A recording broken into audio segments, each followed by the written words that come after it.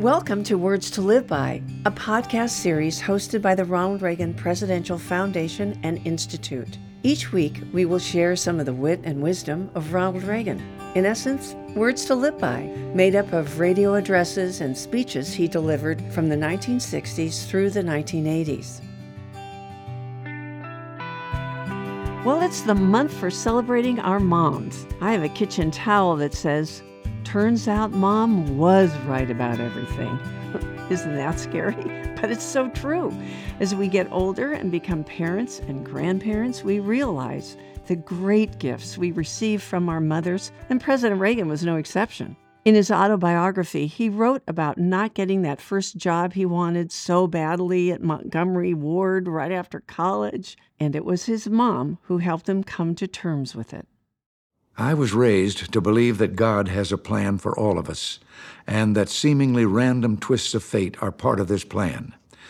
Nellie, my mother, she was a small woman with auburn hair and a sense of optimism as deep as the cosmos, always told me everything in life happened for a purpose. All things were part of God's plan, even the worst setbacks, and in the end, everything worked out for the best. If something went wrong, she said, you didn't let it get you down. You stepped away from it, stepped over it, and moved on. Later on, she added, something good would happen, and you'll find yourself thinking, if I hadn't had that problem back then this better thing that did happen wouldn't have happened to me. My mother, as usual, was right. So today's podcast will focus on the president's respectful communication on that most wonderful subject, motherhood. This is one of my favorite radio addresses, delivered 40 years ago. Let's listen. My fellow Americans, this is a very special weekend in American life, a time specially set aside to honor our mothers and the mothers of our children. As we do, we acknowledge their role as the heart of our families and reinforce our families as the cornerstone of our society. In our families, and often from our mothers, we first learn about values and caring and the difference between right and wrong. Those of us blessed with loving families draw our confidence from them and the strength we need to face the world. We also first learn at home, and again often from our mothers, about the God who will guide us through life. The mothers we honor this weekend, young or not so young, partners or alone, well-to-do or sometimes agonizingly poor, are as diverse as our varied population. But they share a commitment to future generations and a yearning to improve the world their children will inherit. They shaped the America we know today and are now molding the character of our country tomorrow. Since men seem to have written most of our history books, the role of women and mothers in our communities and families has not always been given its due. But the truth is, the Wild West could never have been tamed, the vast prairies never plowed, nor God and learning brought to the corners of our continent without the strength, bravery, and influence of our grandmothers, great-grandmothers, and the women who came before them. Living through blizzards, plagues, prairie fires, and floods, these women made homes and started families, organized churches, and built schools. They served as teachers, field hands, physicians, and the center of the family. I was reading a book recently about Kansas frontier women and came across a passage that seemed to sum it all up. Esther Clark wrote, "Mother has always been the gamest one of us. I can remember her hanging onto the reins of a runaway mule team, her black hair tumbling out of its pins and over her shoulders, her face set and white, while one small girl clung with chattering teeth to the sides of the rocking wagon, and a baby sister bounced about on the floor in paralyzed wonder. I remember, too, the things the men said about Lenie's nerve. But I think as much courage as it took to hang on to the reins that day, it took more to live 24 hours at a time, month in and out, on the lonely and lovely prairie, without giving up to the loneliness." Of course, Lenie's nerve and strength are echoed in modern-day women and mothers who face different but equally trying tests of their courage. There are mothers like Rachel Rossow of Connecticut, for example, and Dorothy DeBolt of California, who, with their husbands, have adopted between them 25 handicapped boys and girls, in addition to their own children. I had the chance to visit with Rachel and her family last month, and I can tell you, I've never seen a happier group. I know the strains on them must be great, emotionally and financially, but not as great as the love they feel for each other. Of course, many millions of American mothers are quiet, everyday heroes, struggling to stretch budgets and too often maintaining their families alone. Many also contribute to society through full-time careers, and others are forced to work just to make ends meet. They're raising children in a fast-paced world where basic values are constantly questioned. Their monumental challenge is to bring their children into adulthood healthy and whole, nurturing their physical and emotional growth while avoiding the pitfalls of drug abuse and crime. The lives of American mothers today are far removed from the prairies, and yet they have a nobility about them too. Government should help, not hinder, parents in this task. And that's why our policies have been designed to restore the family to its rightful place in our society, combat the inflation that stole from family budgets, expand opportunity through a renewed economy, and hasten the return of values and principles that made America both great and good. On the economic front, I think we've made some solid progress in bringing relief to your financially strapped families. When we took office, inflation was at 12.4%, but it's only been 0.5% for the last 6 months. You can see a difference on the grocery shelves. A loaf of bread, for example, costs only 2 cents more now than it did in 1980. If we'd continued with the old rate of inflation, by now it would have cost 11 cents more. Milk is about 16 cents cheaper than it would have been, hamburger about 18 cents cheaper per pound, and the savings on a dozen eggs is as much as 50 cents. I don't have to tell the people who do the shopping how these savings add up. But for those of you who don't, we estimate that a family of 4 on a fixed income of $20,000 has $1,700 more in purchasing power this year than they would have had under the old inflation rate. The progress we're making with the economy, just like the national renewal we're seeing spring up all around us, is the product of our reliance again on good old-fashioned common sense, renewed belief in ourselves, and faith in God. Now and then, I find guidance and direction in the worn brown Bible I use to take the oath of office. It's been the Reagan family Bible, and like many of yours, has its flyleaf filled with important events. Its margins are scrawled with insights, and its passages underlined for emphasis. My mother, Nellie, made all those marks in that book. She used it to instruct her 2 young sons, and I look to it still. A passage in Proverbs describes the ideal woman, saying, "Strength and dignity are her clothing, and she smiles at the future. She opens her mouth in wisdom, and the teaching of kindness is on her tongue. Give her the product of her hands, and let her works praise her in the gates." Well, that passage calls for us to recognize the enormous strengths and contributions of women, wives, and mothers, and indicates to me that society always needs a little reminding. Now, let us use this weekend as a symbol that we will always remember, reward, and recognize them, and use their examples of love and courage as inspiration to be better than we are. Till next week, thanks for listening, and God bless you. More about Ronald Reagan's thoughts on motherhood after this brief message.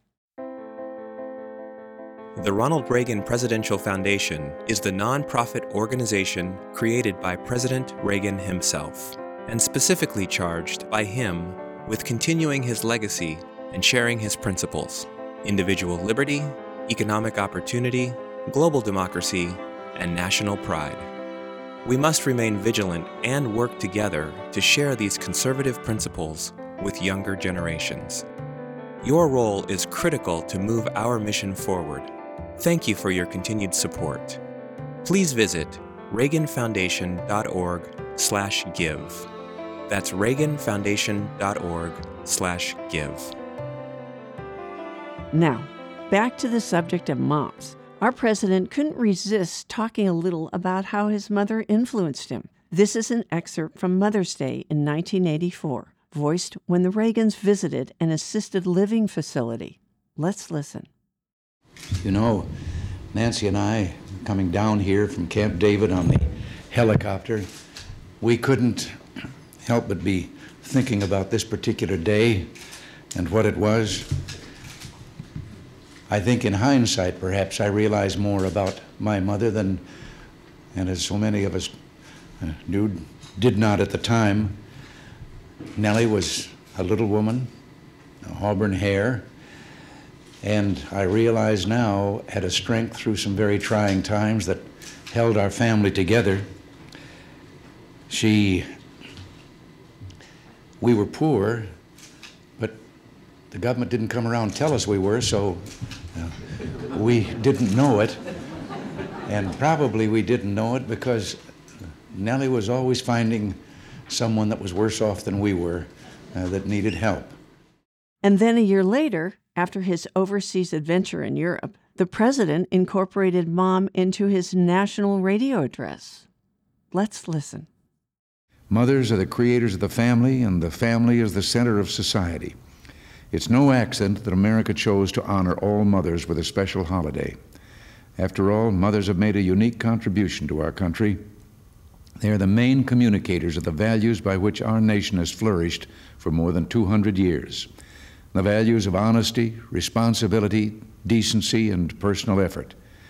By imparting these and other values to our children, the mothers of America quite literally shape the future. Mother's Day takes on a special significance this year for a number of reasons. One is the extraordinary phenomena of the mothers of America joining together to press for much-needed change in our society. There's Mothers Against Drunk Driving, the remarkable group started by a woman whose daughter was killed several years ago by a drunk driver. MAD, as it is called, has been responsible for helping bring tougher laws against drunk drivers in many states. The group has also heightened public awareness of the problem of drunk driving and made our children more aware of its hazards. There is also the growing number of women who've joined in the fight against drug abuse. Recently in Washington, there was a very important conference for the wives of 17 heads of state and government leaders on how they can strengthen families and help combat the epidemic of drug addiction among our children. That meeting was conceived and chaired by another Reagan named Nancy. I'm deeply proud of her involvement in this crusade, proud of her heartfelt commitment and the sacrifices she's made to help children in their struggle against drug addiction.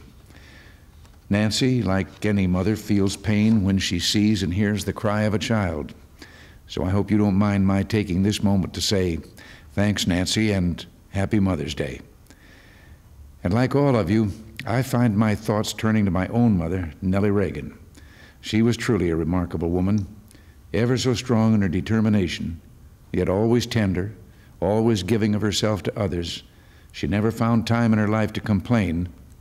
She was too busy living those values she sought to impart in my brother and myself. She was the greatest influence on my life.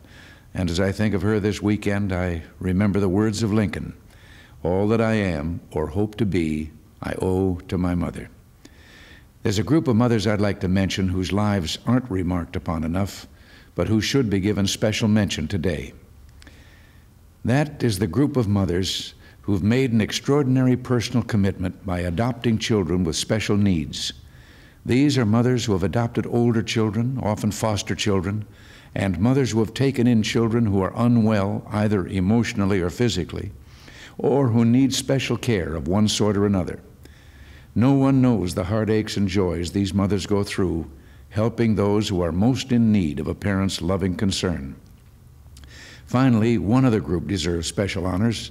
It's the largest of all, the working mothers of America. Some devote their full time to raising families.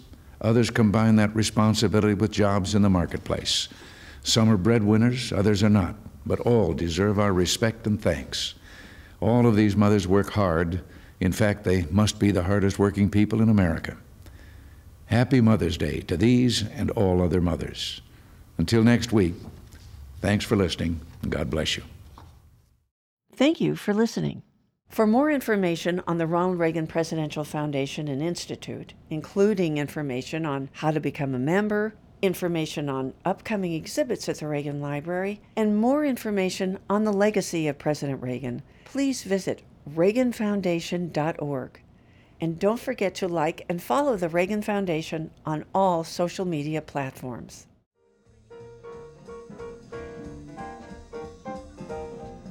Don't forget to subscribe to the Words to Live By podcast in your iTunes or Google Play stores and on other podcast platforms as they become available. New episodes of Words to Live By come out every Tuesday. Like what you hear? Check out our A Reagan Forum podcast, featuring great speeches delivered at the Reagan Library. New episodes drop every Thursday. And don't forget to follow at Ronald Reagan on Facebook, at Ronald Reagan 40 on Twitter, and Reagan Foundation on YouTube. Also, search for us on SoundCloud and Stitcher.